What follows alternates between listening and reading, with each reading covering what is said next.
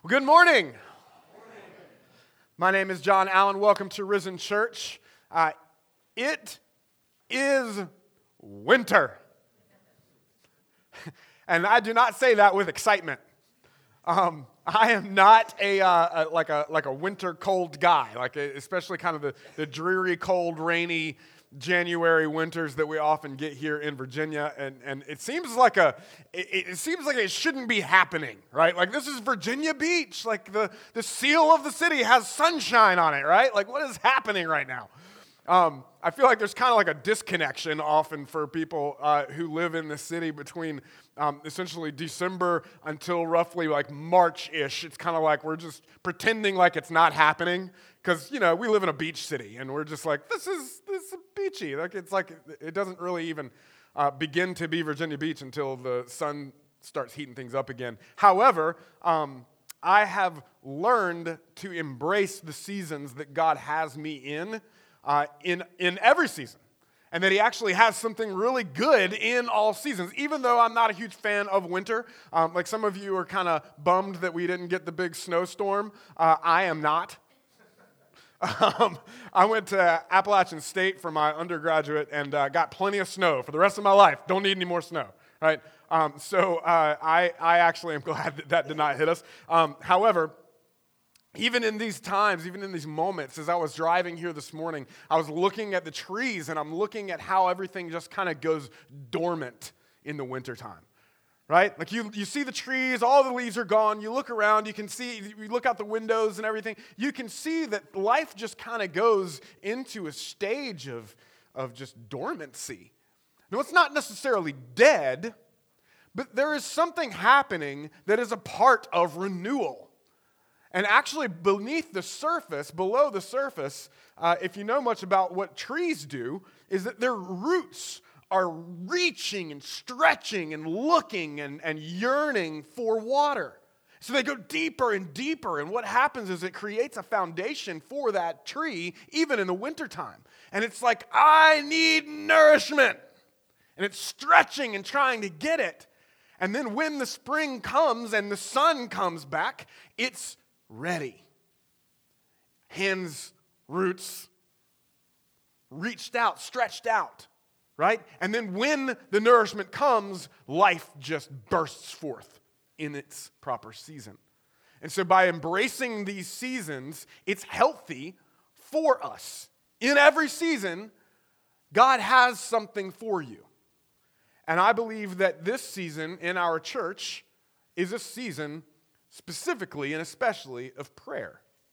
And so, for the past couple of weeks, we've been in a series on prayer called Pray, right? Not a very fancy series title, but it's fitting, especially since the power of prayer isn't in the eloquence of prayer, but in the heart behind prayer. Amen? And so, the series is called Pray. And so the best part of this series is that we aren't just talking about prayer, we're joining together in prayer. And as we join together, we're reaching and stretching and saying, God, we need you. We want to align our hearts with you and yours. Break our hearts for what breaks yours. Give us eyes to see as you see, and our hearts, may they cry out for the things that you desire. And so we kicked off a couple of weeks ago with a passage in Matthew 9, verse 38, and it's about praying to the Lord of the harvest to send out laborers into his harvest. And so I invited you to join in fasting and praying through lunch that Wednesday, the first Wednesday in January. And then we spent that time where we would have been eating by seeking the Lord of the harvest, right? Seeking him in a physical and spiritual demonstration of our desire to see laborers sent out into his harvest fields. And that we desire his harvest and his kingdom even more than the most basic form of sustenance. And so we began praying for God to give us eyes to see the world around us, to give us his passion for his purpose. And then last week we kicked it off, or we kicked it up a notch by inviting you to fast and pray through both breakfast and lunch, right? So we looked at a parable Jesus told in Luke 18, verse 1 through 8, about persisting and persevering in prayer and not losing heart, which we then put into practice that Wednesday because, if your metabolism is like mine, then things started to get a little real for you, right? Like it's not just breakfast or not just lunch. Like you can skip a meal. That's not a big deal, right? Because, you just eat a little bit later. But when you miss both meals, it's all fun and games till things start growling, right? And, it got a little real. And it doesn't necessarily feel great. But we persevered. Persevered in prayer. We lean into our true source of sustenance that comes from every word of the Father, because man does not exist on bread alone, but every word that comes from the Father. So we were like, okay, is that true? We're going to do it.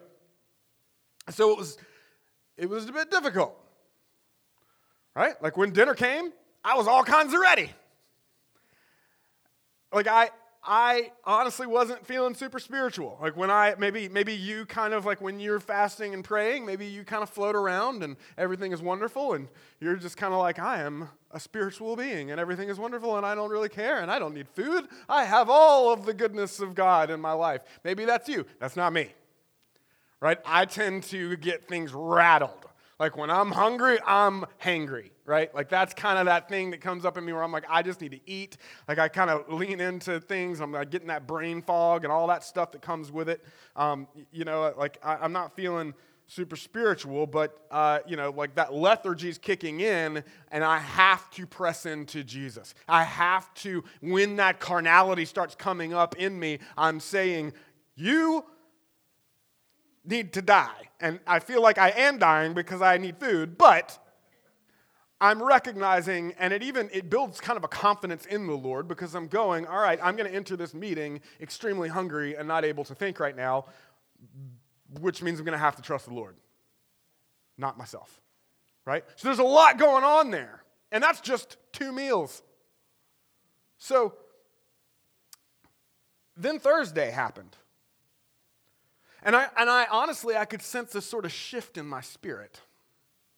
I don't know about you, but I truly sensed a major shift. Now, I fasted and prayed for much longer than a couple of meals before.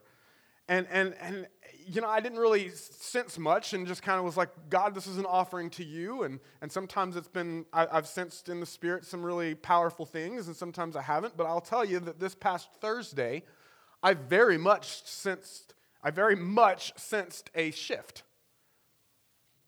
In fact, I'm more convinced than ever now that God is calling our church to a specific season of prayer. Like I'm more and more confident that as we unify in simple obedience to just pray and fast, that God is doing something eternally significant in our midst through Risen Church. Like since Thursday morning, God's been awakening things in my heart and placing things right in front of me that are directly connected to prayers that I've been praying for more than a decade now. Like dreams and promises and things that God's placed on my heart for more than a decade that I have been sort of reawakened as actual real options.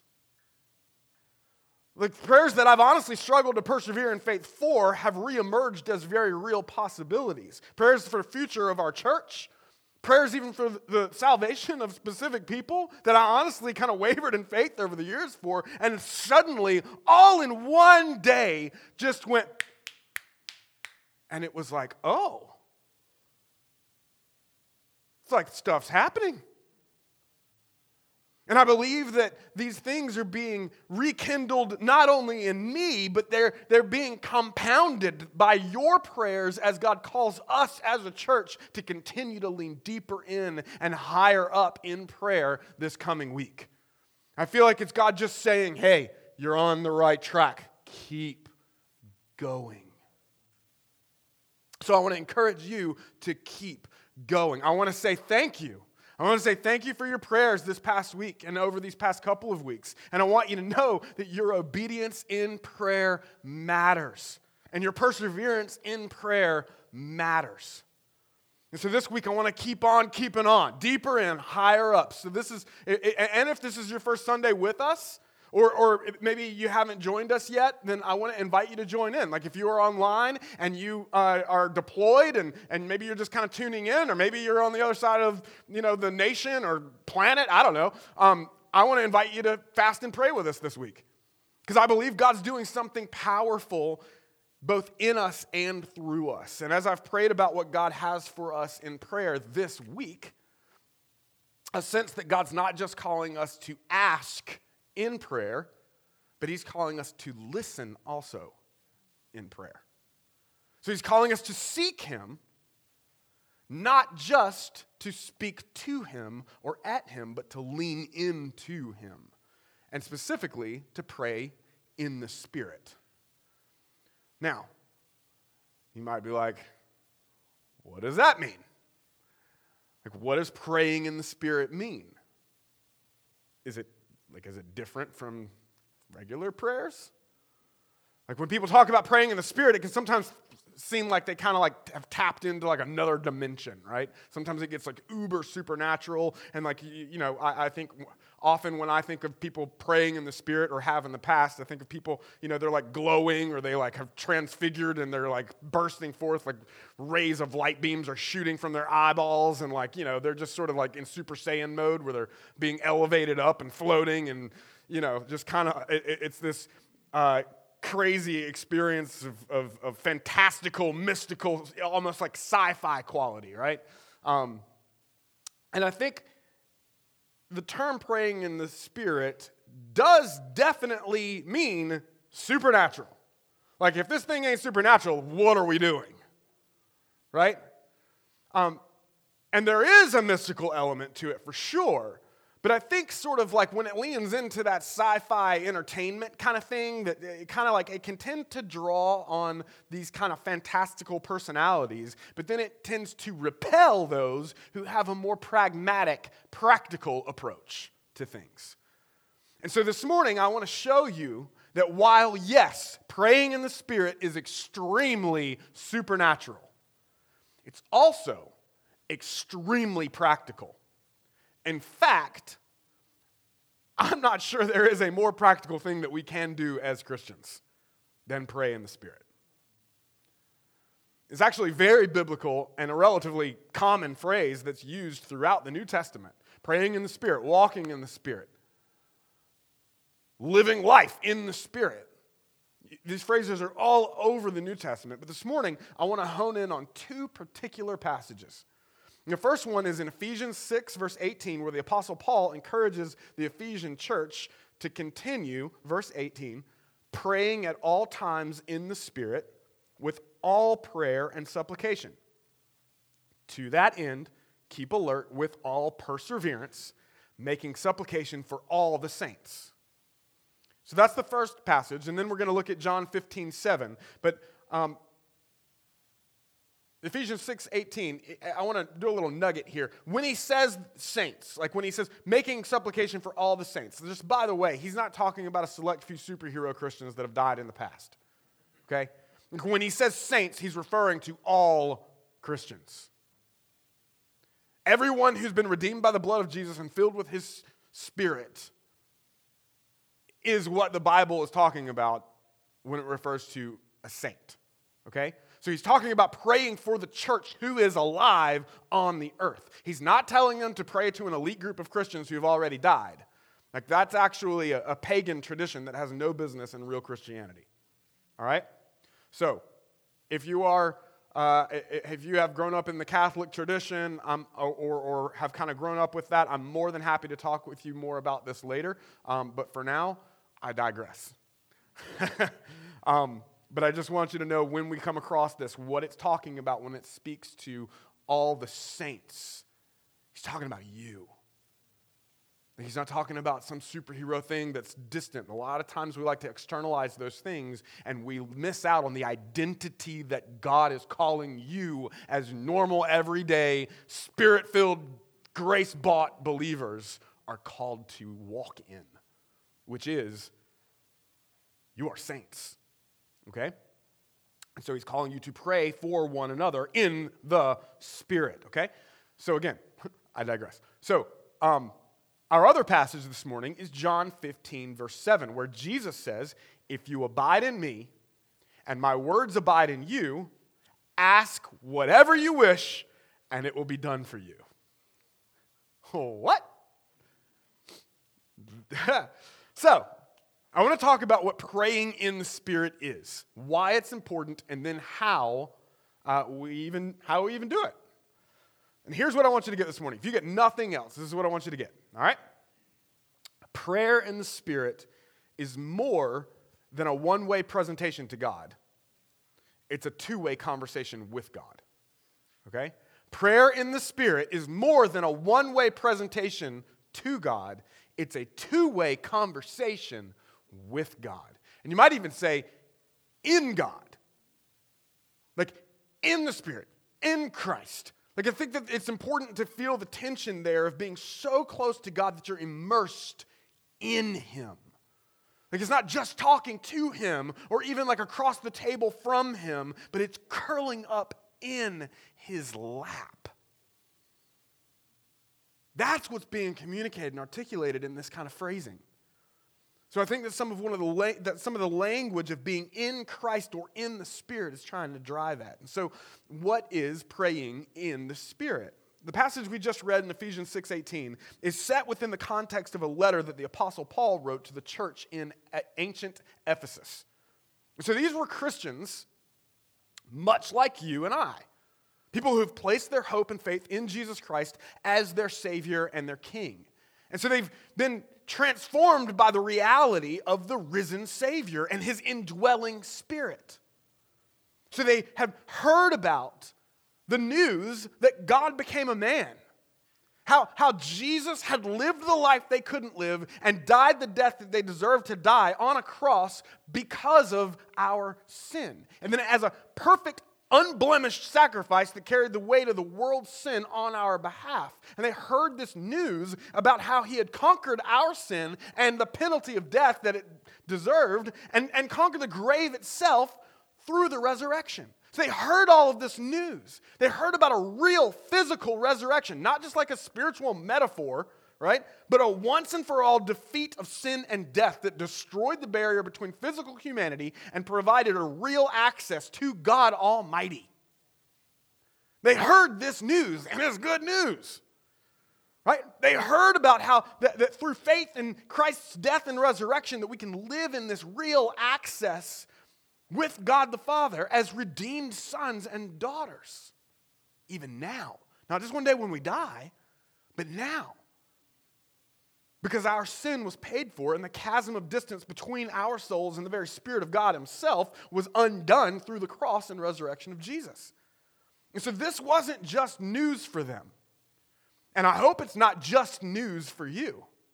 It is news, and it's good news, right? This is what the gospel is. It wasn't just theory, though, or like an intellectual assent. They tasted of His Spirit. Because when they placed their faith in Him, life began. And so they'd experienced and seen real transformation in their own lives and in the lives around them. This is why they were gathering together. This is what they were after. This was the heartbeat of the early church. And I pray and I know it's the heartbeat of this church. Right? Like they were new people. They were people immersed in the grace of God and the eternal life that started the moment they received this grace through faith in Christ. It wasn't just an idea or a theory. It was an experienced regeneration of their hearts and an intimate renewal of their lives with the living God. This is what we're talking about. If Christianity doesn't mean that, what are we doing? Right? And so they've been overshadowed by the love and grace of God in Christ. And they were recreated by the Spirit of the Most High King. And He filled them to overflowing with His very presence from the inside out as new creations in Christ Jesus. It isn't just the experience of the Christians in ancient Ephesus, right? This is the experience of every true Christian throughout history who's been reborn unto eternal life in Christ. This is what it's all about. The old is gone. The new has come. It doesn't mean that you're suddenly perfect, right? But it does mean that you're perfectly loved and completely forgiven because His grace is sufficient.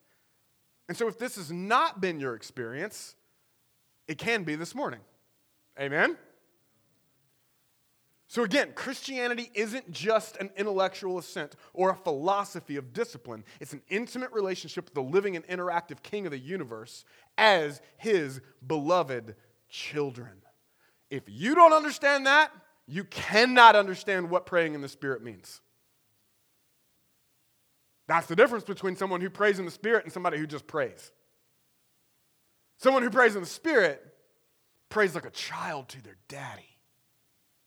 Someone who prays just throws some incantations out to the universe. Maybe they're heard, maybe they're not.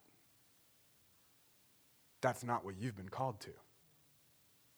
Okay? So the Apostle Paul is encouraging. I want to set this context up of Ephesus and risen church, right?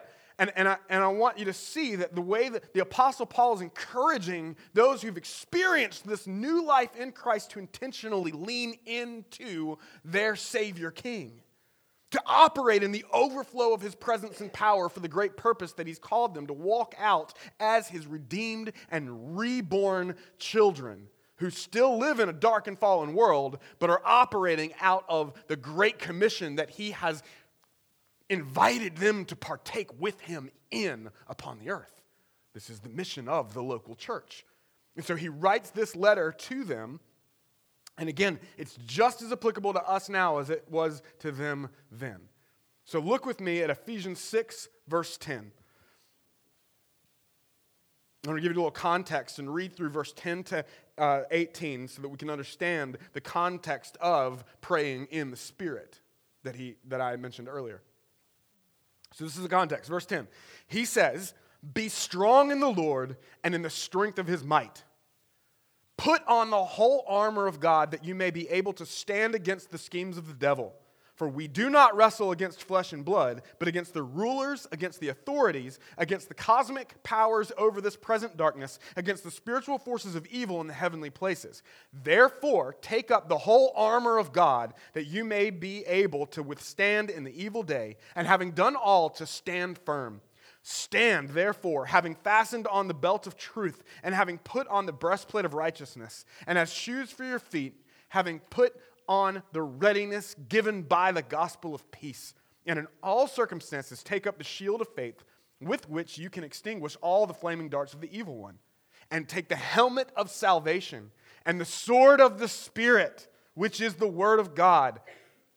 Now verse 18. "Praying at all times in the Spirit, with all prayer and supplication. To that end, keep alert with all perseverance, making supplication for all the saints." And so, I'd love to spend a couple of hours breaking down verse 10 through 17 here for you, but we don't have time for that. I wanted, though, to read this to you so you get the context that verse 18 is set within, and to see that this is actually a call to spiritual arms. Okay? It's a spiritual battle cry, and praying in the Spirit is our most effective form of spiritual warfare. So notice here that our greatest weapon is called the sword of the Spirit. This is the weapon. And all of that list, the weapon, the actual weapon, is the sword of the Spirit, which he says in verse 17 is the Word of God. Right? So the sword of the Spirit is the Word of God. And so prayer in the Spirit isn't the weapon.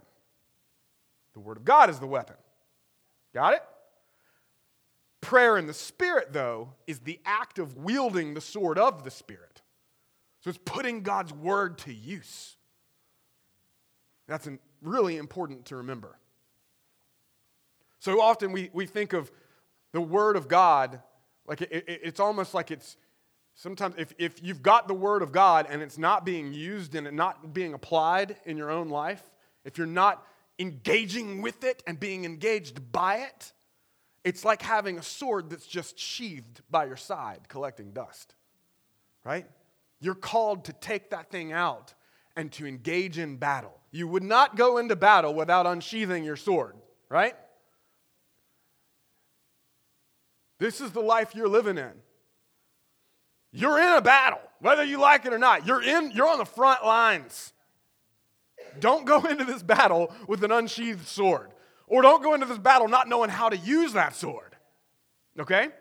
This is important to remember. So prayer, hear me, prayer in the Spirit is how the Word of God and the Spirit of God are unleashed on a fallen world in our everyday lives. Praying in the Spirit is how we throw down on the enemy. It's how we wield the sword of the Spirit. It's how we put the sword of the Spirit to the enemy's neck. So just like a warrior needs to know how to use his sword in battle, a true Christian needs to learn how to pray in the Spirit. But again, what does that even mean? And what does it look like to pray in the Spirit? And how is it different from any other type of praying? Right? John 15:7, it says that Jesus makes in this, John 15:7, Jesus makes this profound promise. It's radical. If you abide in me and my words abide in you, ask whatever you wish and it will be done for you. And the key to understanding what prayer in the Spirit is all about is found right here in this verse. Ultimately, Jesus is making a pretty radical claim about the effectiveness of a certain kind of prayer. It doesn't get much more effective than ask whatever you wish and it will be done for you, right? But how's that even possible? How's that even true? Maybe you read that, maybe you're just kind of like, that can't really mean what it sounds like it means. Maybe it's just because I don't really know the Hebrew or the Greek or something like that, and I'll leave it to the theologians to figure that out, right? Nope, it means what it says. In fact, this is not the only place that he talks like this. Over and over, he uses this kind of language. So how can this be true? Ask whatever you wish and it will be done for you? And what does this have to do with praying in the Spirit? Well, let's take a little closer look at this verse. And we have a promise here that's predicated on two conditions. Really important. So, in other words, if you want to be able to ask whatever you wish and it be done for you, pay attention. Okay? Because there's two conditions. The first is that you abide in Jesus. Say abide. And the second is that his words abide in you. Say abide. Then comes the promise. Ask whatever you wish and it will be done for you. So let's take a deeper look at these three elements in this promise. And then as we do, it's going to shed some light on what it means to pray in the Spirit. And it even gives some insight on how to do it. And so let's look at the first condition here.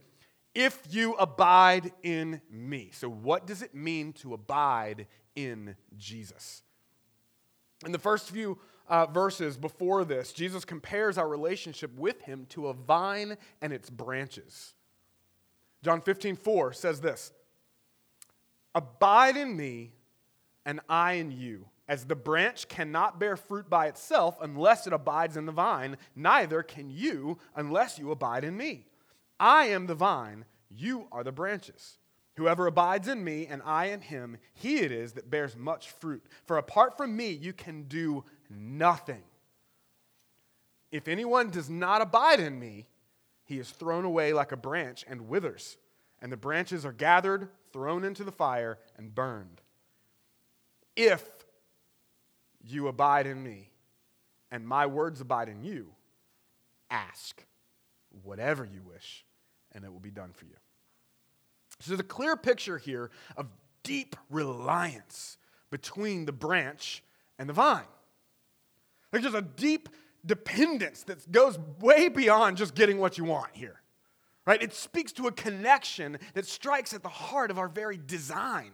We were created to abide in him. Just as the branch is designed to abide in the vine, anything outside of that design pattern only results in withering and death. Right? But when we do abide, the result is fruitfulness and life. This is the image that Jesus chose to illustrate our need for true, connected, dependent, reliant prayer. He's not just showing us how to be productive. He's showing us how to live as we were created to live. This isn't just like a self-help step in order to make you better at your job, right? This is about producing fruit it's not just about producing fruit, it's about unity with him. That's the point. Like, fruit is the symptom or the evidence of the main thing, which is the redeemed relationship between God and his people. The fruit isn't, yes, it's good, it's the point in some sense, like it is, but it is the evidence or symptom of true dependent relationship and reliance between God and his people. Like, notice even that he doesn't say, if you abide in me and my words abide in you, you'll be able to do whatever you want. That's not what he says. He says, if you abide in me and my words abide in you, then ask. That's significant. That's not what you would expect there, right? He says, if you abide in me and my words abide in you, then ask, pray, lean in further, cry out for whatever you want, and it will be done for you. Like, it sounds a lot like what Jesus said when he saw the people, the crowds, and they were helpless and harassed like sheep without a shepherd, and he turns to his disciples and he says, pray to the Lord of the harvest, he says, the harvest is plentiful, but the laborers are few. Therefore, pray to the Lord of the harvest to raise up laborers to be sent out into the harvest. He doesn't say, go do it. He says, pray. First and foremost, he says, pray. Right?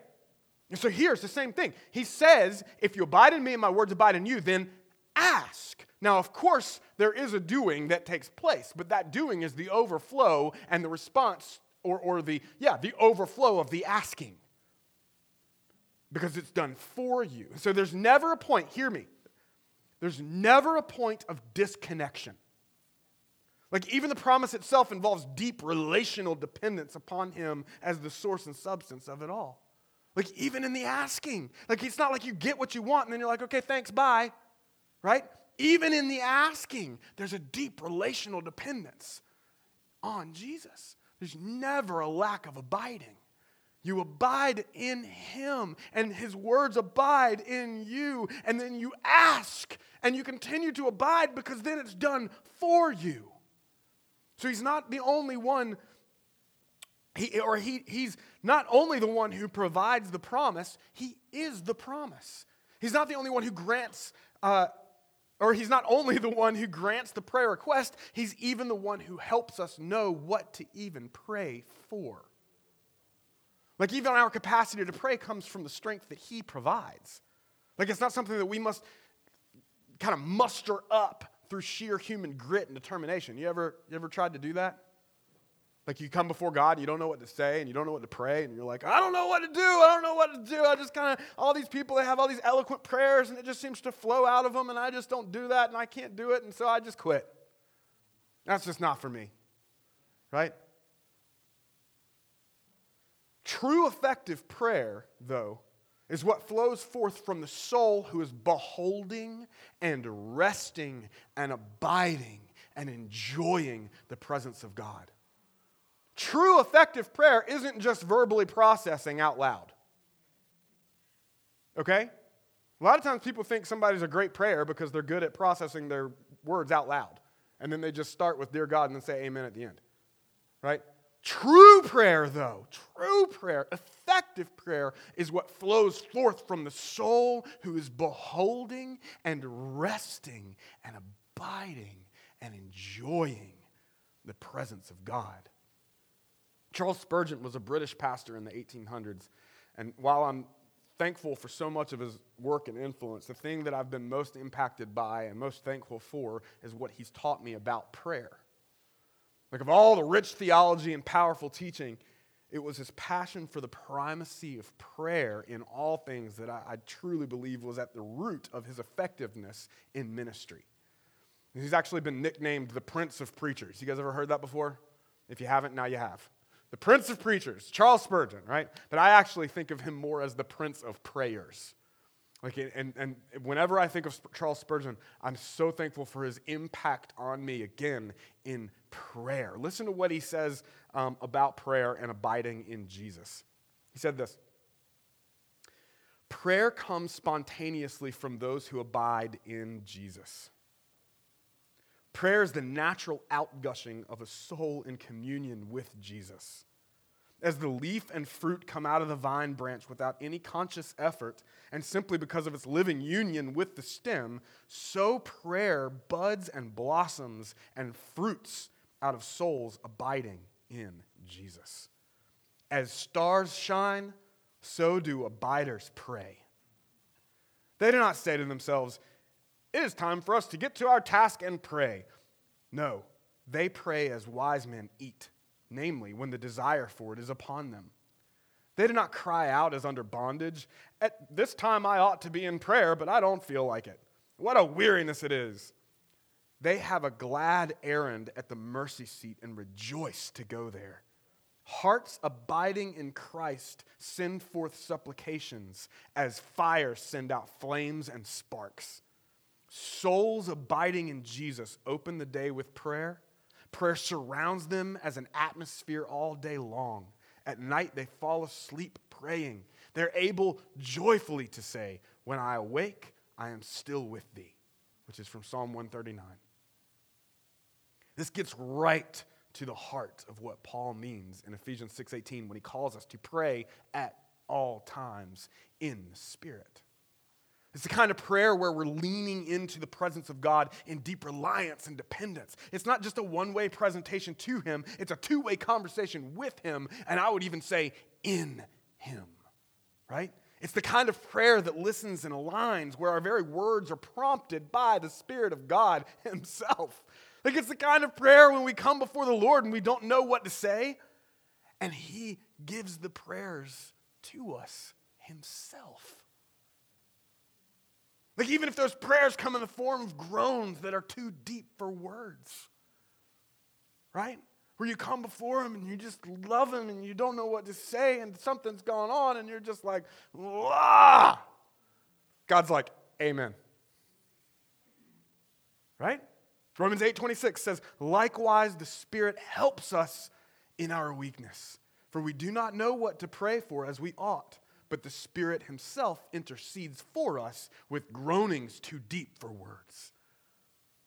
Guys, God is not interested in your eloquence. He desires your heart. He desires that deep dependence.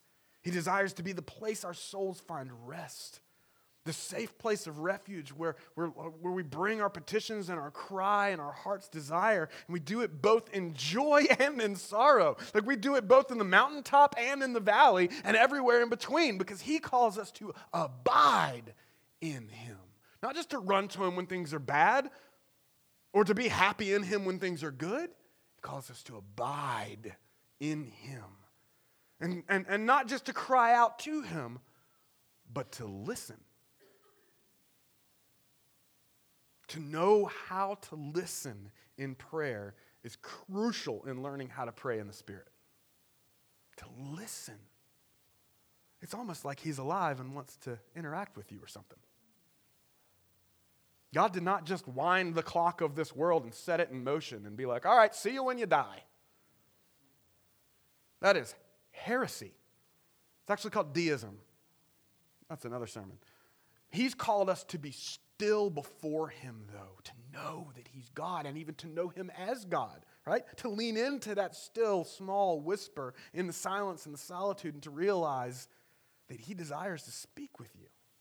He desires to meet with you there. He desires to fill your heart and mind and imagination with truth and grace and His glory, and He wants to give you rest, and He wants to give you vision, and He wants to give you that deep, all-satisfying joy in Himself.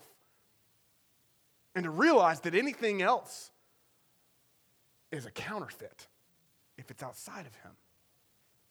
He desires to speak with you in an intimate and personal way. He desires to prompt your spirit to even know how to pray and what to pray for and even who to pray for and when. Because this thing gets real intimate. This is what I'm talking about when we talk about praying in the Spirit. We're talking about the living God who will prompt your spirit by the Spirit to pray in the Spirit for things you'd otherwise have no understanding or idea or even desire to pray for. This is the living God, guys. Like suddenly a friend may cross your mind, maybe somebody from like our church, maybe somebody you haven't seen since the 3rd grade. They just pop into your mind, right? It's not necessarily a coincidence, especially if you're a Spirit-filled believer. Right? Like they suddenly come to mind as you're driving down the road or you're having lunch or you're watching television. It may well be that God is calling you to stop and pray for them. Right there. Like to ask the Lord what He wants you to pray for them and then do it. Like maybe shoot them a text or call them, give them a little encouragement, see how they're doing. Like ask the Lord how He'd like you to encourage them. Ask the Lord what He thinks about them, what He wants to say to them. Look, at the end of the day, it could just be like, hey, how you doing? Like, God loves you. All right. And then you hang up, and the next thing you know, they're like, I really needed to hear that. Guys, this isn't in my notes. I've had situations like that where I've done that, and I come to find out they had a gun literally in their mouth. That's happened. I've had people call me before and say things to me in situations where I was dealing with something. I had one situation where I was struggling it was actually when we were coming here to Virginia Beach, and I had a guy call me out of the blue and say, because I had originally had one idea of what God wanted to call us to do, and He had shifted gears on me, and so I thought, right? And I'm like, oh, that's not what I was expecting. And I was kind of like torn, going, is this the right thing? Does He want to do this? And I had a guy call me and say, I have just got an overwhelming urge to encourage you that your steps are ordered by the Lord. You're a righteous man. You'll not veer to the left or to the right, but keep walking forward. Then I had in the same day another guy call me and say, I feel like God is, what was the word? Changing gears on you, something like that. Same thing, all that to say. People who were sensitive to the Spirit of God called and met me right where I was because they were praying in the Spirit. Maybe you follow up with them and you encourage them, and if they're not a Christian, then pray for their salvation. Like, that's an easy one, right? Like, if they're not a believer, pray for their salvation. Everything else is secondary to that. If they don't know Jesus as Savior and King, that's it. And then follow up with them, and then maybe begin consistently and intentionally pray for their salvation, right? And then when talking to someone about Jesus, right, enter into the conversation that the Spirit of God's already been having with them. Because God speaks even to unbelievers. They just don't know who He is, or they don't believe that that voice is actually Him. So enter into that dialogue that the Spirit's already been having. Praying in the Spirit allows us to meet them where they are, and God will literally customize the way we share the gospel with each person. Now, the gospel is always the gospel. That never changes, but God desires to use us and to speak through us to people and to see those people as He does. And the way we do that is before we go forward and try to prevail with people on behalf of God, we prevail with God on behalf of people. Amen? And when you do that, you'll get His heart for those people.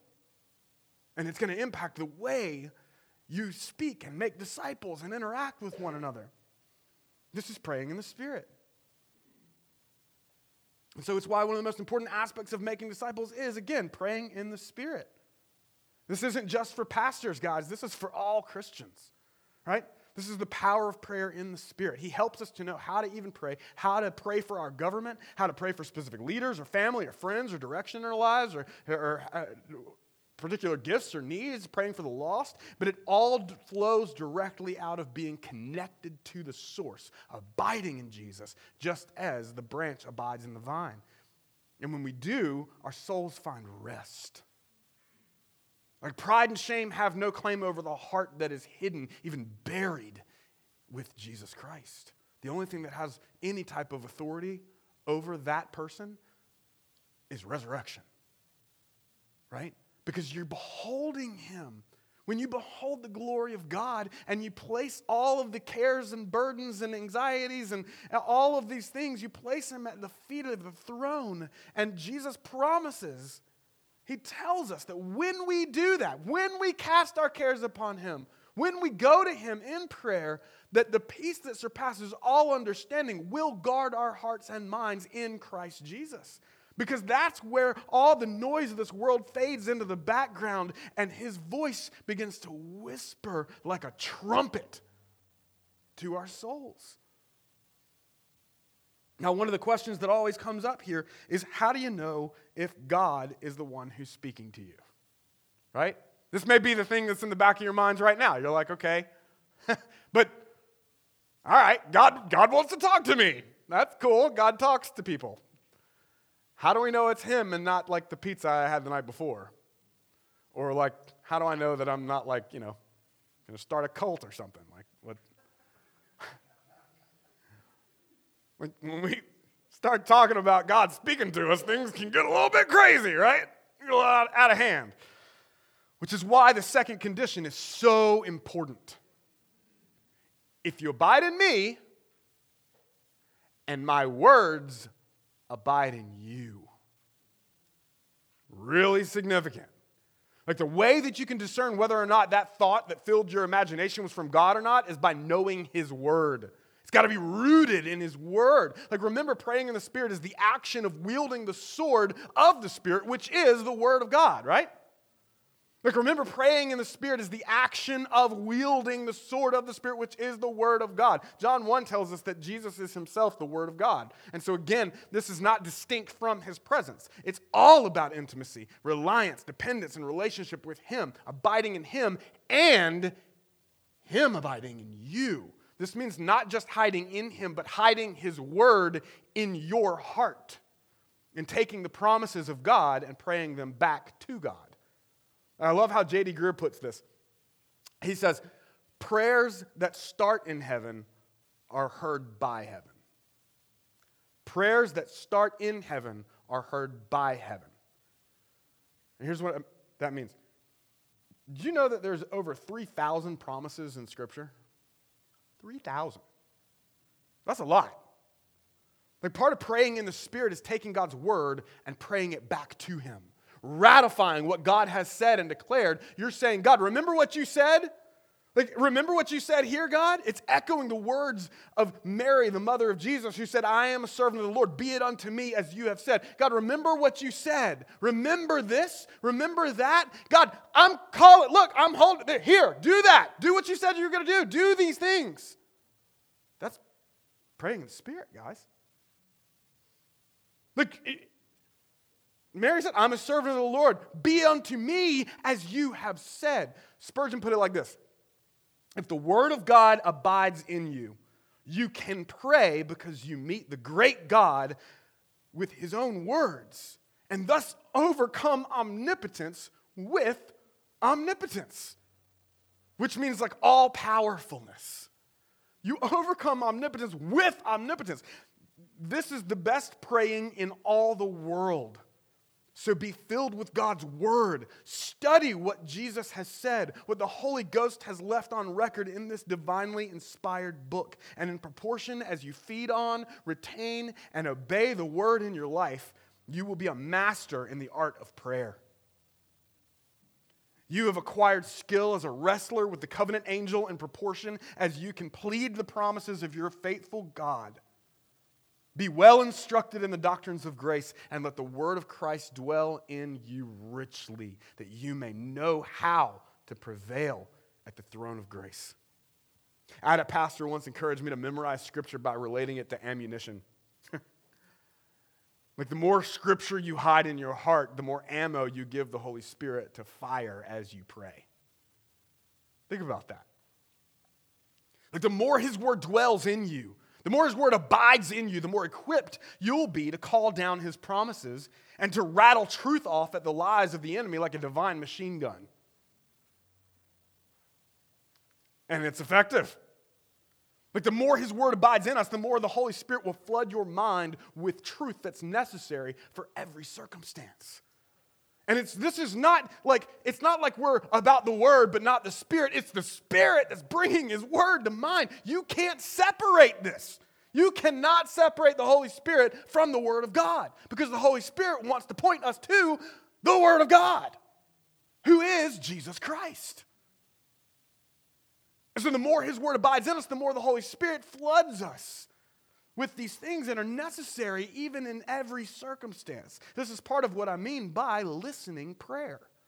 That God will often not only bring particular people to mind or particular issues but circumstances, but He'll also bring to mind verses that have been hidden in your heart. But so far, God hasn't reminded me of a scripture that I wasn't already familiar with. Right? This is why it's so important for His Word to abide in you.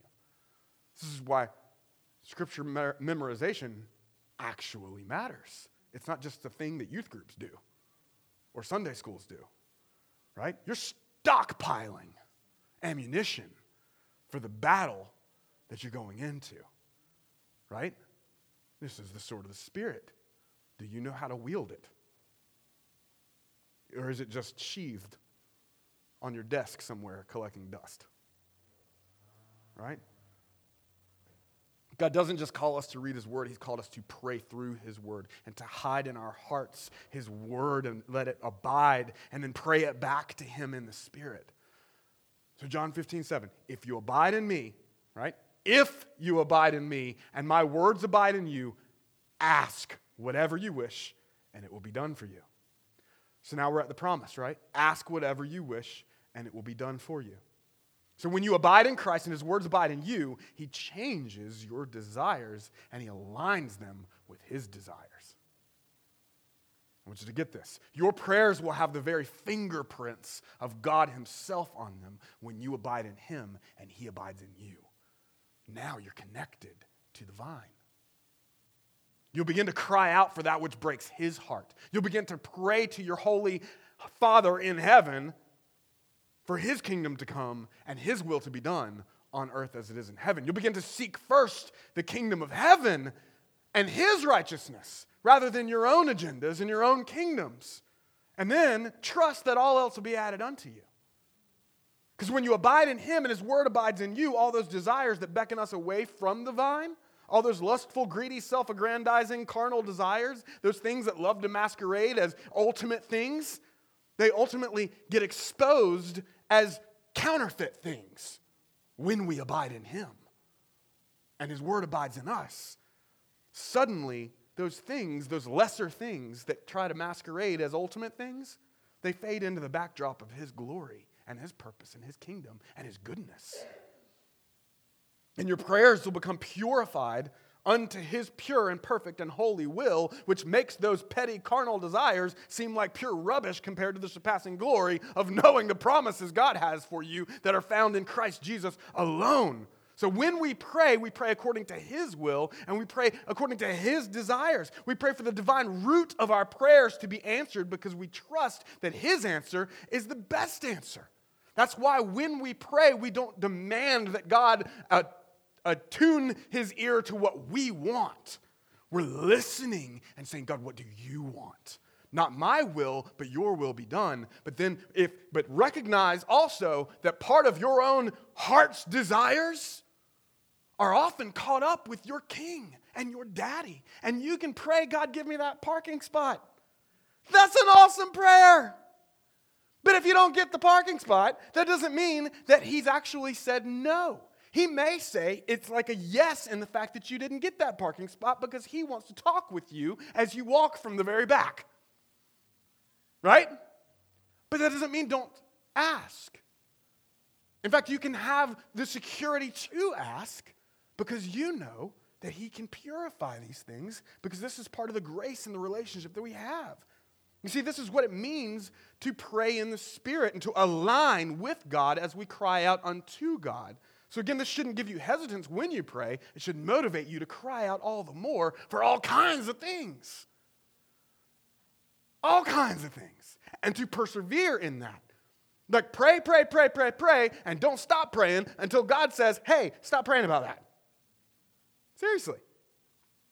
To know that as we pray in the Spirit of God, the Son of God purifies them by His blood, and He brings them before the Father who delights in them, and He answers them with a resounding yes and amen. However, it may not be in the way or the timing our carnal minds prefer, but that's just simply grounds, again, to persist and persevere in the Spirit as He purifies our prayers and draws us closer and closer to Himself at the throne of grace, which is what we're actually after. That's our heart's desire. God doesn't want to give you something that's going to pull you away from Him, right? Now, some of you may be thinking, this is kind of maybe the elephant in the room for some of you, maybe some of you not. Maybe you thought that praying in the Spirit was a reference to speaking in tongues. Anybody? No? Maybe not? Maybe I'll just drop this and move on. Praying in the Spirit is often, yes, it is often a reference to speaking in tongues.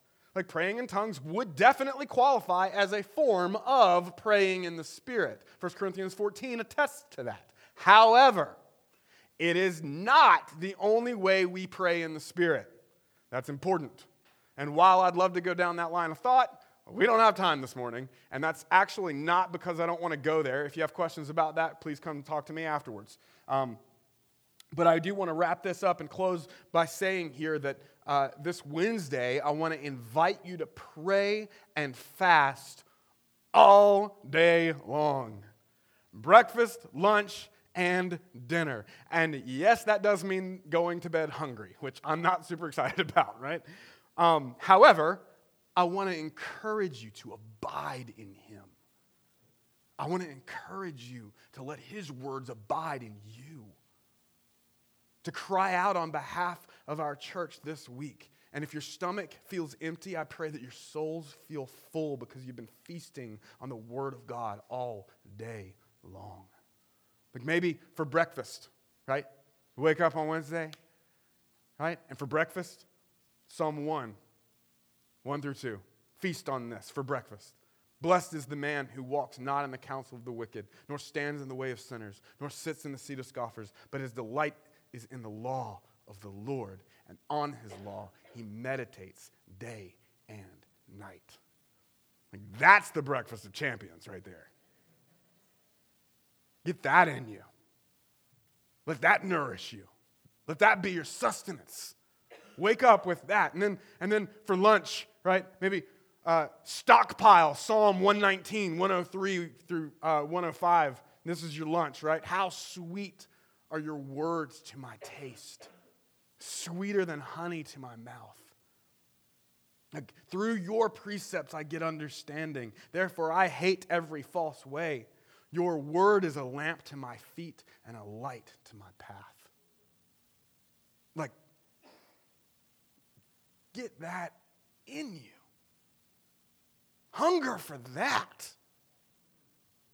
Meditate on that. Memorize that. Get it in your soul. And then maybe for dinner, dig into Psalm 127, right? Verse 1 and 2. I'd say the whole thing if you're really hungry, right? But the first couple of verses, unless the Lord builds the house, those who build it labor in vain. Unless the Lord watches over the city, the watchman stays awake in vain.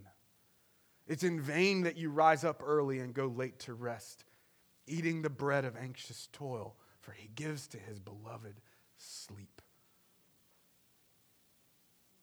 After fasting all day long, you may have been in that brain fog. You may deal with that lethargy. You may have been in a meeting where you're like, man, I completely screwed that up. Unless the Lord builds the house, those who build it labor in vain. Let Him give you sleep. Let Him give you rest. Lean into Him in that moment. You get that in your soul, you're going to sleep like a baby. And maybe for dessert, right? Those of you that kind of, you wait till your spouse is asleep and you kind of get up and you're like, ice cream, right? Little dessert while you're on the pillow. Your head is on the pillow and you're thinking, John 15:7. If you abide in me and my words abide in you, ask whatever you wish and it will be done for you. Let your heart resonate in that. May you hide the word of God in your heart as you would hide bread in your stomachs. May it nourish you by his Spirit, that we would cry out to him on behalf of our church and for his glory. Let's pray.